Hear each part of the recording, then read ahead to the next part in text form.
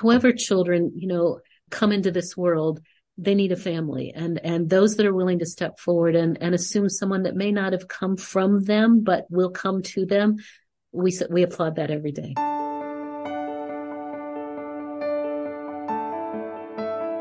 Did you finally realize your dream of having a family, only to have your happily ever after turn into a nightmare? Do you find yourself up late at night wondering why nothing you try as a parent is working? Are you searching for adoption resources and a support team but can't find any? Hi neighbor, welcome to Anchors of Encouragement. I'm Tim Maudlin, husband, adoptive parent, Bible class teacher, and the persistent encourager. I too felt the joy of having a family of my own, and I wished we could be like other adoptive families. I knew we were doing our best, but nothing seemed to work. And I kept asking myself, why is this happening to us? In Anchors of Encouragement, my mission is to throw adoptive parents a lifeline and be your anchor, to offer biblical mindset support and to provide stability when life gets unstable. If you're ready for real and raw talk that leads to peace beyond comprehension, so you not only survive but thrive in life's storms, this podcast is for you. Hope and healing are on the way. Hi neighbor, welcome to another episode of Anchors of Encouragement. One of the goals of this podcast is to provide resources for you on your adoption journey. On a regular basis, I share with you biblical mindset support. But I realize there are other resources that you need, resources that I don't have the expertise to speak about. Today I have a guest who can. Joining me in this episode is Rita Sorensen. She is the president and CEO of the Dave Thomas Foundation for Adoption. Rita shares with us information and resources that I wish had been available to me when I adopted many years ago. This is an episode where you're going to want to take notes, and as is the case with anyone that I bring on this show to talk to you, I encourage you to do your due diligence, to listen to the information, check out the resources, and use what you can in your adoption journey to parent your child the best way you can. Without further ado, here's my conversation with Rita Sorensen. Joining me today is my neighbor from Ohio, Rita Sorensen. She is the president and CEO of the Dave Thomas Foundation for Adoption. I would like to read a little bit from her bio before we begin the conversation today. For more than 30 years, Rita has worked on behalf of abused, neglected, and vulnerable children, providing leadership for local, state, and national efforts, working to improve the juvenile justice and child welfare systems while striving to assure safe and permanent homes for America's children. I want to thank you for joining me, Rita. When I read your bio, one of the things that struck me is that for the better part of your adult life, you have been involved with finding homes for children who need the love and care of someone. And I'm curious, as we begin our conversation, if you could speak to what started you on this path. Yeah, thank you. And I'm delighted to be with you, Tim. Thank you for having me today. Listen, I was not an adopted child. I'm not a social worker, but I was one of those kids, much, I think, to the dismay of my parents, came out kicking and screaming, "That's not fair," when it had to do with something about children. I just have always been uniquely concerned about children getting a fair shake. And so that extended as I was trying to find my journey through this life, when my first daughter was born. I was a brand new mother. She was an infant. We had just moved back to Columbus, Ohio, where we're located now. And there was a horrible case of abuse of an infant in Columbus, Ohio. And in fact, the infant passed away. So I was finely tuned at that point, given my circumstance of having an infant at home, having my sort of soul being very committed to the rights of children, and immediately began volunteering with what was then the Ohio chapter of the National Committee to Prevent Child Abuse. What can we do to keep parents from hurting their children? What supports do they need? How do we keep kids safe? And so started there. It built on my internal passion, and I didn't realize the path that it would put me on to where I am today. So spent a number of years in child abuse prevention, really learning about the dynamics of abuse and neglect, the kinds of behaviors that families experience, or the circumstances they experience that lead them to having an unsafe, perhaps home for their children.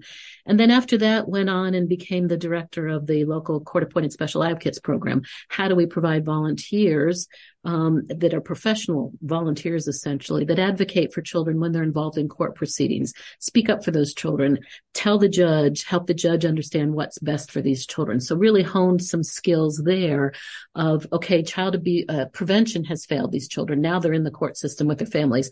How do we get them back home safely? Or what does the judge need to do in order to assure their ongoing safety?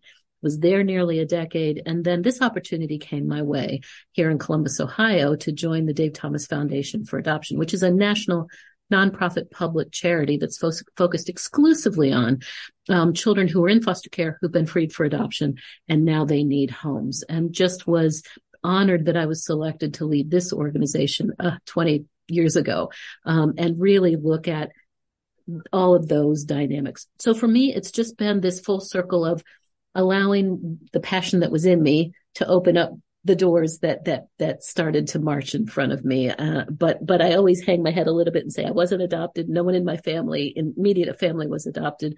But I have this passion for children that are just vulnerable and families that are vulnerable and needing our community care. I would call that a James 1:27 heart. Pure and undefiled religion is to visit the fatherless. And these kids, whether they have biological parents or not, circumstances have made it so that they need someone else to help them. And I'm sure part of this mission is to reunite them, if at all possible, with their biological parents. Yes. Children, first of all, deserve, and have every right to be in their family of origin, their community of origin. That's how they identify, no matter what the family circumstances are. But for those children, and right now in this country, it's about 120,000 children, those circumstances were not able to be made safe enough for them to go home. And so a judge has permanently severed those parental rights, those biological parental rights, and now they're essentially legal orphans in this country. But yes, we work very hard to make sure, and even in some of the programs that we manage, that reunification is always an option. If that family now is safe, if it was an issue of substance abuse way back when that the family, for whatever reason, couldn't conquer, but suddenly they have, then can we find a way to reunify this child with that family? Absolutely. Family of origin is always best first. If that's not possible, which right. A lot of times it's not, then that's when this other kicks in with connecting them with adults who had that love in their heart, that want to help these children. Absolutely. You mentioned the Dave Thomas Foundation for Adoption. I didn't realize that it focused on foster. Can you speak a little bit more about the foundation and its origin? Because I knew he was adopted. Did he go through the foster system, or how did he end up with that mission? It was very brief. So, right. Our namesake, Dave Thomas, not only is famous for, and here in the Midwest, we know it a lot better than sometimes on the West Coast, is famous for the Wendy's Company and Wendy's hamburgers and Frosties. And Dave Thomas was adopted. He was adopted as an infant. He spent a little bit of time in foster care when there was that transition from being given up for adoption and then going into a family. But his story uniquely parallels a lot of the children that we focus on in foster care, older children who some people think perhaps are unadoptable or too old to fit into a family. They've been in care as older youth or for so long. His adoptive mother passed away when he was relatively young. His father was a bit of an itinerant worker, so moving from place to place. And so he was frequently raised by his grandma Minnie. And in fact, he left home at age 16 and just went out on his own. So not unlike some of our kids in foster care who kind of give up on themselves. They're frustrated with this notion of family because they haven't had the best shot in life. His life kind of paralleled those children, even though he was only in foster care briefly. He would also tell you, though, if he were still alive, it was because of the family that he had that he was able to do what he did. So he understood the value of family, even though it was a challenge for him at times in his life. So yes, he created the Dave Thomas Foundation for Adoption as he was getting toward the end of his active career as CEO of the Wendy's Company. What's baked into the DNA of the Wendy's Company is this notion of giving back to the communities that have allowed them to thrive. And so created the Dave Thomas Foundation for Adoption, given his personal insight into the world of adoption, given the research they did at that time in 1992 when the organization was created. This conversation about foster care and foster care adoption was not a robust conversation in this country. Most people thought of infant adoption, international adoption, maybe even, step-parent adoption, but they weren't thinking foster care adoption, or if they did, they were thinking of it in a very negative sense, with a negative lens. So he thought, this is an area where we can begin to perhaps bring some value to the conversation. Interestingly, he created us not as a corporate foundation or a family foundation, but as a nonprofit public charity, because he realized, and he was so wise, realized that if we have to go out and find resources like every other nonprofit does, then we have to talk about this mission, and we have to continue to elevate that conversation about children waiting in foster care, about the need for adoptive families, and about the need to dispel the myths and misperceptions, but also talk about the reality that surrounds these children and families in foster care. So it's an incredible legacy. We always talk about he left two great legacies to this country: an incredible business that lots of people enjoy, making sure that they dive in once a week or so and get a square hamburger. But he left this incredible legacy of the Dave Thomas Foundation for Adoption to focus on vulnerable children in the system. Well, that's a beautiful legacy for him. Yeah. And one of the things, as you mentioned, he's trying to raise awareness. What are some of the attitudes that he found challenging to overcome? Yeah, and I think we still have that challenge today. And it's one of the pillars of what we do at the Dave Thomas Foundation for Adoption, is to both increase awareness about children who are waiting to be adopted in this country, but also address things like, we do every few years, we do a survey of Americans' attitudes on foster care and foster care adoption. And I'm still just caught breathless when we find that really a majority, it's a slim majority, but a majority of Americans believe children are in foster care because they've done something wrong, because they're juvenile delinquents, as opposed to, no, something's been done to them. They've been abused or neglected or abandoned. If they've grown up in foster care and they're 15 or 16 years old, might they have some challenging behaviors? You bet, because of the kinds of traumas that they've experienced, because of the number of years they've been in care and perhaps moved from foster home to foster home to foster home. But they didn't cause this action of them being moved into foster care. Adults who were around them, who should have kept them safe, caused that movement. So we're trying to dispel this notion that children are responsible for being in foster care. We need to change Americans' minds on that. But I think just some simple things like, many Americans believe it's just, I couldn't possibly adopt from foster care. It's too expensive. Well, the reality is, and I don't mean to demean the children when I say this, but it's the least expensive kind of adoption that one can engage in. We know, you probably know, infant adoption, international adoption can be $20,000, $30,000, $40,000, depending on the circumstances. When a child's in foster care, the state or the county holds custody of that child, and so covers the majority of the cost. There may be some small fees that are embedded in a home study or something like that, but we say it costs nothing to maybe $1,000 to adopt from foster care. Make no mistake, raising a child costs money. And so it's not that it's just free all along, but subsidies tend to follow these children in foster care as well until they're 18. So there is some financial assistance. There are all kinds of different kinds of financial assistance. So we want to dispel that notion that if someone backs away from thinking about adopting from foster care because it's too expensive, well, that shouldn't be the barrier that you might be thinking.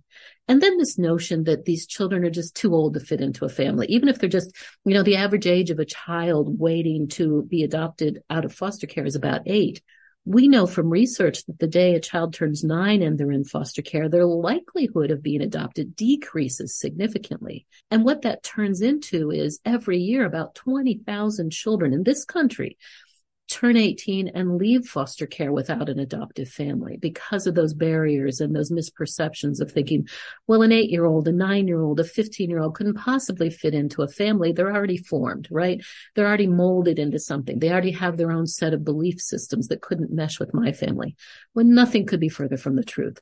We do some signature programs, one of which is focusing exclusively on this harder to place child, I guess you can call it, teenagers, children with special needs, children in sibling groups, children who are opposed to adoption because they've just had such a rough shot in life that when a judge asks, do you want to be adopted? They say no, because one, they're teenagers and they want to assert their independence, but two, they have no reason to trust adults in their life. And so they'd rather just get out there and try it on their own.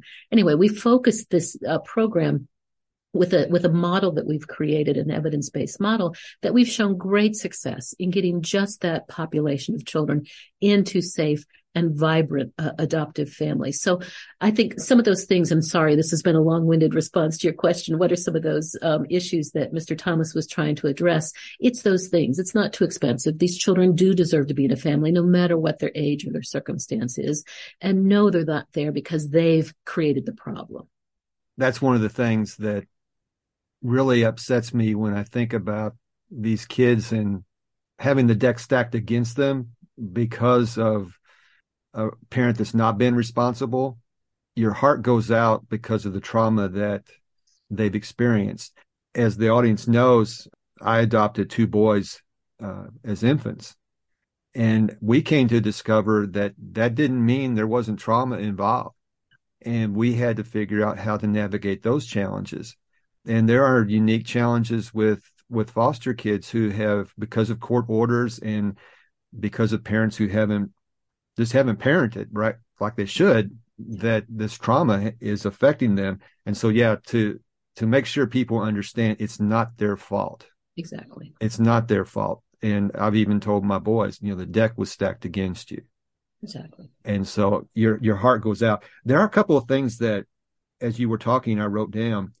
As far as the financial stigma or misconception that this could be too costly, I can speak to the fact that infant or international, I know of both, personally infant, that it can be pricey.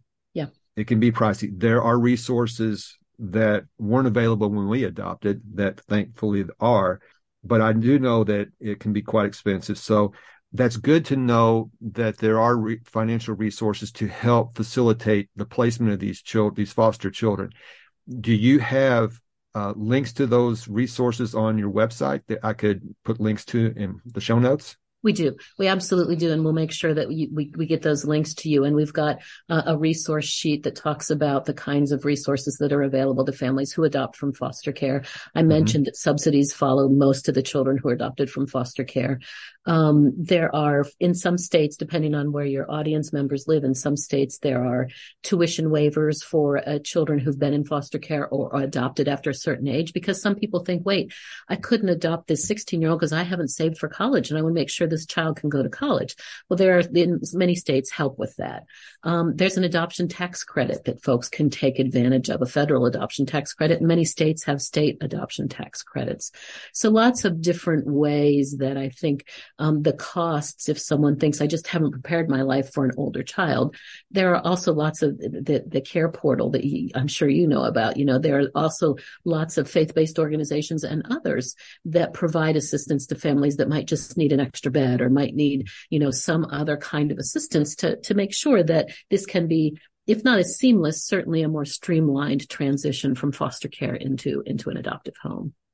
That was interesting that you mentioned tuition for college and that kind of thing, because just a couple of episodes ago, I had someone on to talk about money and mental peace. And in that conversation, we just broached the idea that are there special considerations for adoptive kids? And there are. Yep. So yep. That helps to get them on a firm foundation for their future. Exactly. And so it's good to hear that kind of stuff is available. Exactly. There was another question that occurred to me as you were speaking as well. You probably have heard of the birth order when you're adopting. Does that come into consideration with foster kids as well? And if you could explain a little bit more of that for my audience to understand. It does. And I think it's more of, we always counsel families to say, really do a deep dive. What is best for your family? What is best for you? And that's going to be what's best for the child. We certainly want to make sure that if you've got, an 8-year-old and a 10-year-old in your family, and you really think that it's important that that 10-year-old maintains being the oldest, then it, for your family, it's probably not a good idea to think about a 14 or 15-year-old. If you think birth order is critical to the definition, and sure, children begin to define themselves, right, on a number of things in a family, and birth order is one of them. So, always do that deep dive. First of all, what's best for this child? That's going to be our first point of view. But if a family doesn't really dig deep and say, could I handle siblings? Could I handle a child that has an identified special need? Could I deal with something that surfaces after I adopt? And just as you discussed, the layers of trauma that may not surface until a child perhaps turns 14 or 15 or 16 and suddenly becomes just really evident in how they're reacting to life. Can I handle that? And so really do that deep dive before you make the commitment, but knowing that once you adopt that child is yours forever. And of course, you'll do anything you can to make sure that child is happy and can thrive, but it can be difficult, and the circumstances can be difficult. So birth order is certainly one of those things to take into consideration. For some people, it's not a big deal, but for others it is. And you know your children best. Good. Well, I've heard that when adopting, and so it's good to know, because sometimes you have biological siblings, and so Yep. It's a consideration that needs to be taken, and not lightly. Absolutely. When you do bring a foster child into your home, do you have anything to offer our audience about how you would deal with the school systems that these children are now finding themselves in? Because it might not be in the same area that they were raised. It might be a totally different school system. Are there ways that you can help them navigate that part of the challenge? Absolutely. And you have to become your child's best advocate. You have to be willing to stand up, to speak up, to be present, be vocal. We all hope that we can just send our kids to school and they'll come home at the end of the day and everything's going to be fine. But again, for so many of these children, if they've moved multiple times, if their education has been a little bit lacking, depending on the circumstances where they were placed in foster care, or perhaps before they went to foster care, they may have, been denied some things, or just not able to catch up in the way that they should have been able to because of all of the stressors in their life. So you have to be able to make sure that you've got direct contact with the teachers, with the administrators, understand where this child is, if they have any kinds of special needs, and advocate for the kind of services that the school should have in place for that child. Don't let things lag. It can be very hard work. But most school systems have the kinds of systems in place to address it if they don't know about it, or if you're not consistent in your approach and talking about it with next year's teachers, if it's elementary school, or the administrator, or whatever it is, then they're not going to know how to respond to a child they might just think is being defiant or belligerent, or frankly, not interacting in a way that they would hope that a child would. Once the teachers understand what's behind it, and don't be afraid to ask for special tutoring, for special help, for special plans, independent education plans, the kinds of things that will help this child, because frequently they can't express what it is that's causing them to either recede from everyone else or to act out in front of everyone else. They don't understand, and they're fearful of those kinds of reactions that they have as well. And think about trying to adjust to new friends, new schoolmates, new teachers, new sets of rules and regulations when they've perhaps moved 3 times before they moved into your house. And so just being really cognizant and letting the child clue you in ways that may not be vocal. They might be behavioral. Listening to that and understanding that, and don't be afraid. We talked about this before. Don't ever be afraid to ask for help. It is not an indicator of failed parenting. It's an indicator of strength. Ask someone else. Ask someone, start with your pediatrician, start with your caseworker. Call your caseworker that you worked with for probably a year before this child was placed in your home, and say, here's what's happening. Help get me connected to resources or someone that in the education world, in the therapy world, in the medical world, in my community, that can help us with this situation, because your first line of defense for helping your child is going to be the agency that understood and knew that child and has a thick case file on that child if you didn't get all that information ahead of time. That's one of the things that, in retrospect, as I think back to when we adopted, we went through our home studies and we thought we knew everything we needed to know. Yeah. Yeah. But, and I've said this before, and I want to say this again, I am pro-adoption. And even though we have faced challenges, we would do it all over again. We would want more knowledge and we would want more tools. Yes. And what I'm hearing you say is that part of the Dave Thomas Foundation is to provide those resources so that these parents can come into this loving act with their eyes wide open. Yes. And know that there's help to navigate these different challenges. And so one of the things that I also heard you say is that, you have mental health resources too. And so again, all this is on your website, correct? Right. And certainly if it's not specified there, someone can reach out to us. Welcome to reach out to me directly, and we can connect you to organizations that we either help fund through our grants program or have helped. For example, there's a great organization, the Center for Adoption Support and Education, that does just this very work, works with families who are dealing with the trauma are dealing with the trauma their children are dealing with at a behavioral way. And so they are training across the country in a very deliberate and evidence-based way, adoption competency for mental health providers, because you may go to a therapist, but they don't understand, perhaps, they're just a general therapist. Mm-hmm. And so they may be a family therapist, and here's some issues that you can work on, but they may not be cued into the dynamics of abuse and neglect, of adoption, of identity search that children go through, no matter if they were adopted as infants or if they were adopted as 16-year-olds, issues of grief and loss, all of those complex human things that get kind of mushed into this conversation of adoption. But an adoption competent mental health provider can help a family sort through all of that and begin to work on that perhaps just a generalist therapist can't. So yes, we can make connections to organizations like that who are working on training these therapists all across the country, and we know where they exist and that they've gone through this accredited kind of training program. That's just an example. Absolutely. That's perfect, because that was one of the things that we discovered with our son when he was in residential treatment. There are some amazing people out there.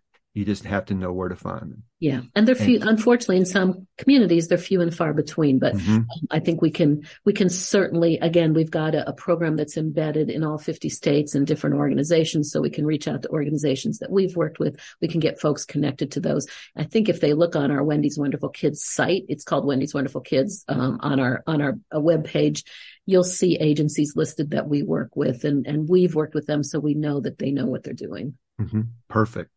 Now we've talked about challenges, and I don't want this to in any way dissuade someone from adopting or considering foster parenting, because again, there is so many rewards to be gained from this when you are having that servant's heart and you want to give love to these kids who they're struggling for it. I mean, they want it so bad. Can you share some success stories with us? Some that will just help us to understand some of the kids who have thrived in these situations and their families have thrived because someone took a chance on them. Can you share some stories?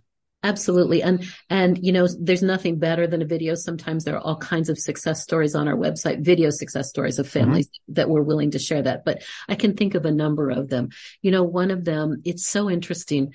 There was this young man and he was probably 8 or 9, been in care for a number of years, was very sort of drawn into himself.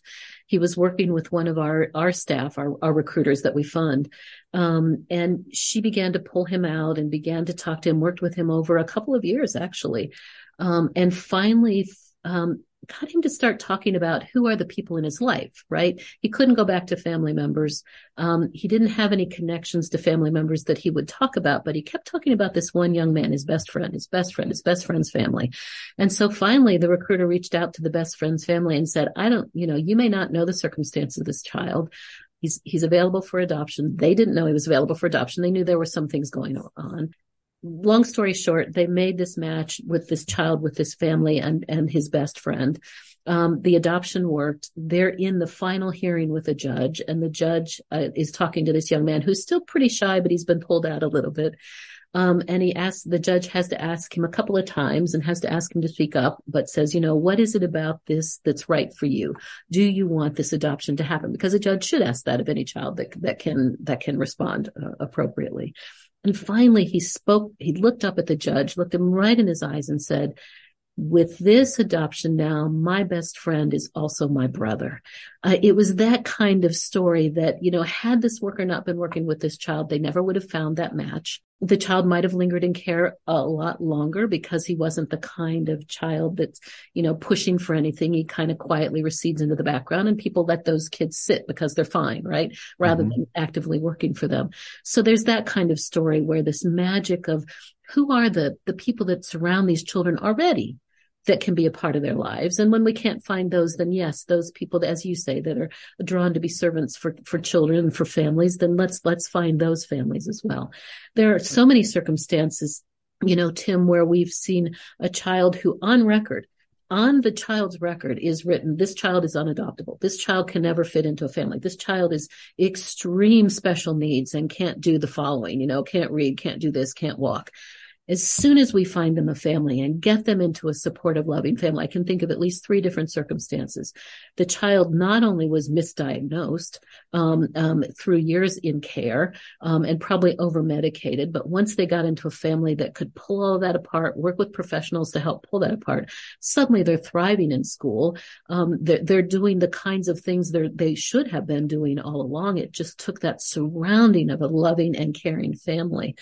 Or children who literally couldn't walk. Not that they're out running across town, but because they've gotten the right kind of medical assistance now and therapy and equipment, they're able to be much more mobile than they were in the past. Kids that would have stayed institutionalized for the rest of their lives are now thriving and in the best way possible that their body will allow them, thriving and healthy. So we see that time and time and time and time again. We have helped facilitate nearly 13,000 permanent placements of just those children who are in those categories of too old, too damaged, too dangerous, too resistant to adoption. And those children are in permanent homes. So we know it can happen, and it just takes, and it's going to take work with a lot of those kids, but it can happen. And we can provide the kind of future for these children that perhaps everyone else had given up on.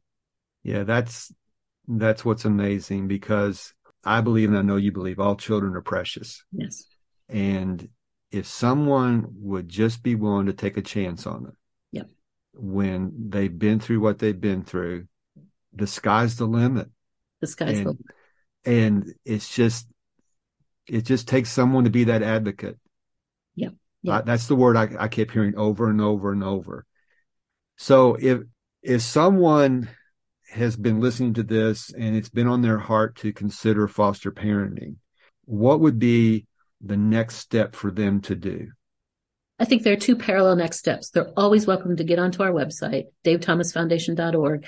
There's a great resource. It's called A Beginner's Guide to Adoption. You can download it. You can order a hard copy if you want that.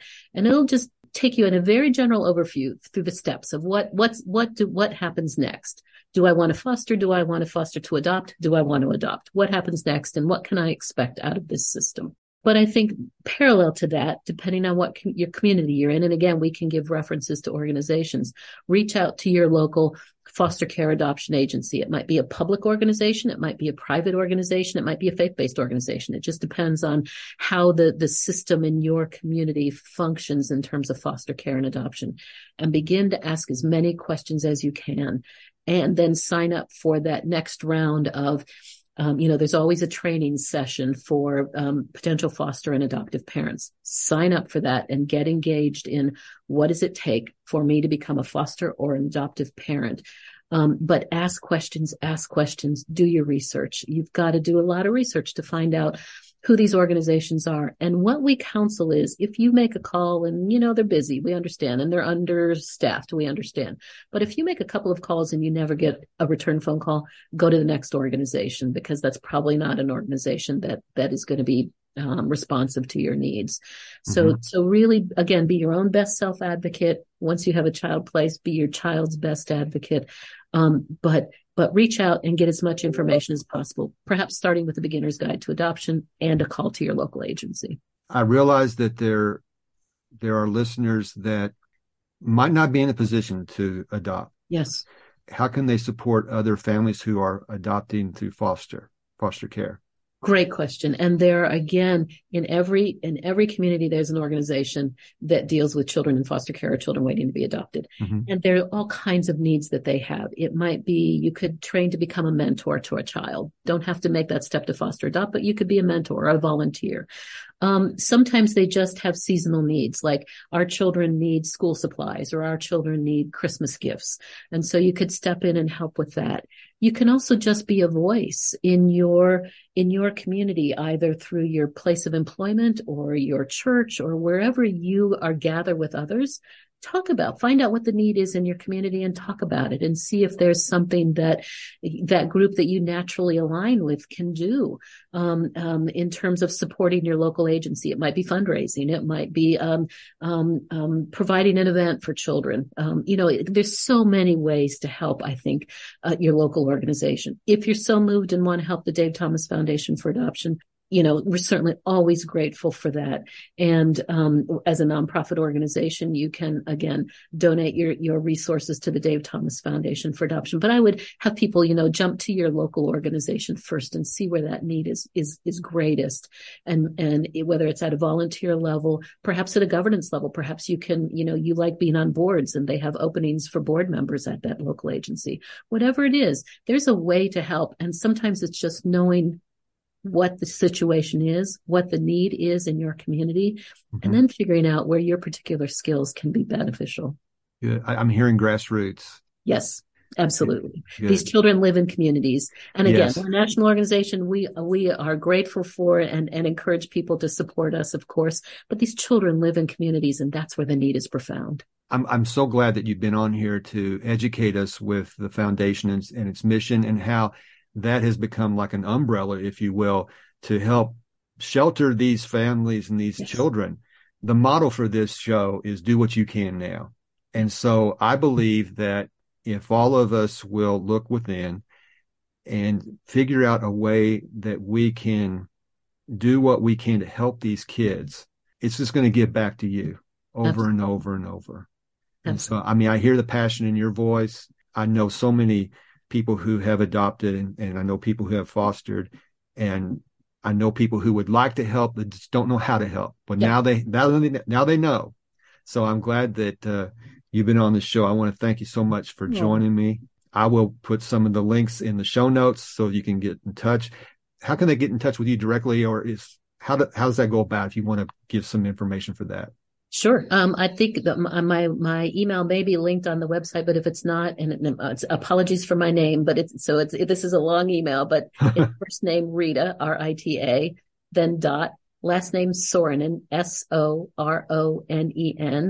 at davethomasfoundation.org. It's a ridiculous long email, but you can probably link through the website as well. Yeah, I can put that in the show notes too. Right. But I just wanted people to have access to the foundation, to you, and they can hopefully look within themselves and see how they can help. But thank you again so much for joining me. I appreciate Oh my it. gosh. Tim, thank you for all that you do. Thank you for using this vehicle as a voice for children and families. However, children, come into this world, they need a family, and those that are willing to step forward and assume someone that may not have come from them, but will come to them. We applaud that every day. It's perfect. Well, we just all do what we can, and we're going to help these kids out. So thank you again. Thank you so much. So good to see you.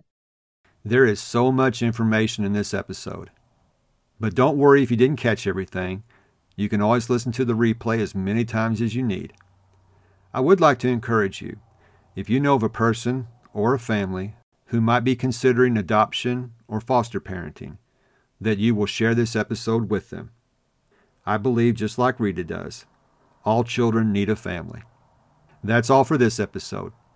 Until next time, this is Tim encouraging you to do what you can now. If this podcast has given you the courage and confidence to face storms in your life, the number one way you can thank me is to leave a written review on Apple Podcasts. Tell a friend about the show. Take a screenshot of this episode and share it in your Instagram stories and tag me at Tim Maudlin. You can also connect with me in my Facebook group, Anchors of Encouragement. So until next time, this is Tim encouraging you to do what you can now.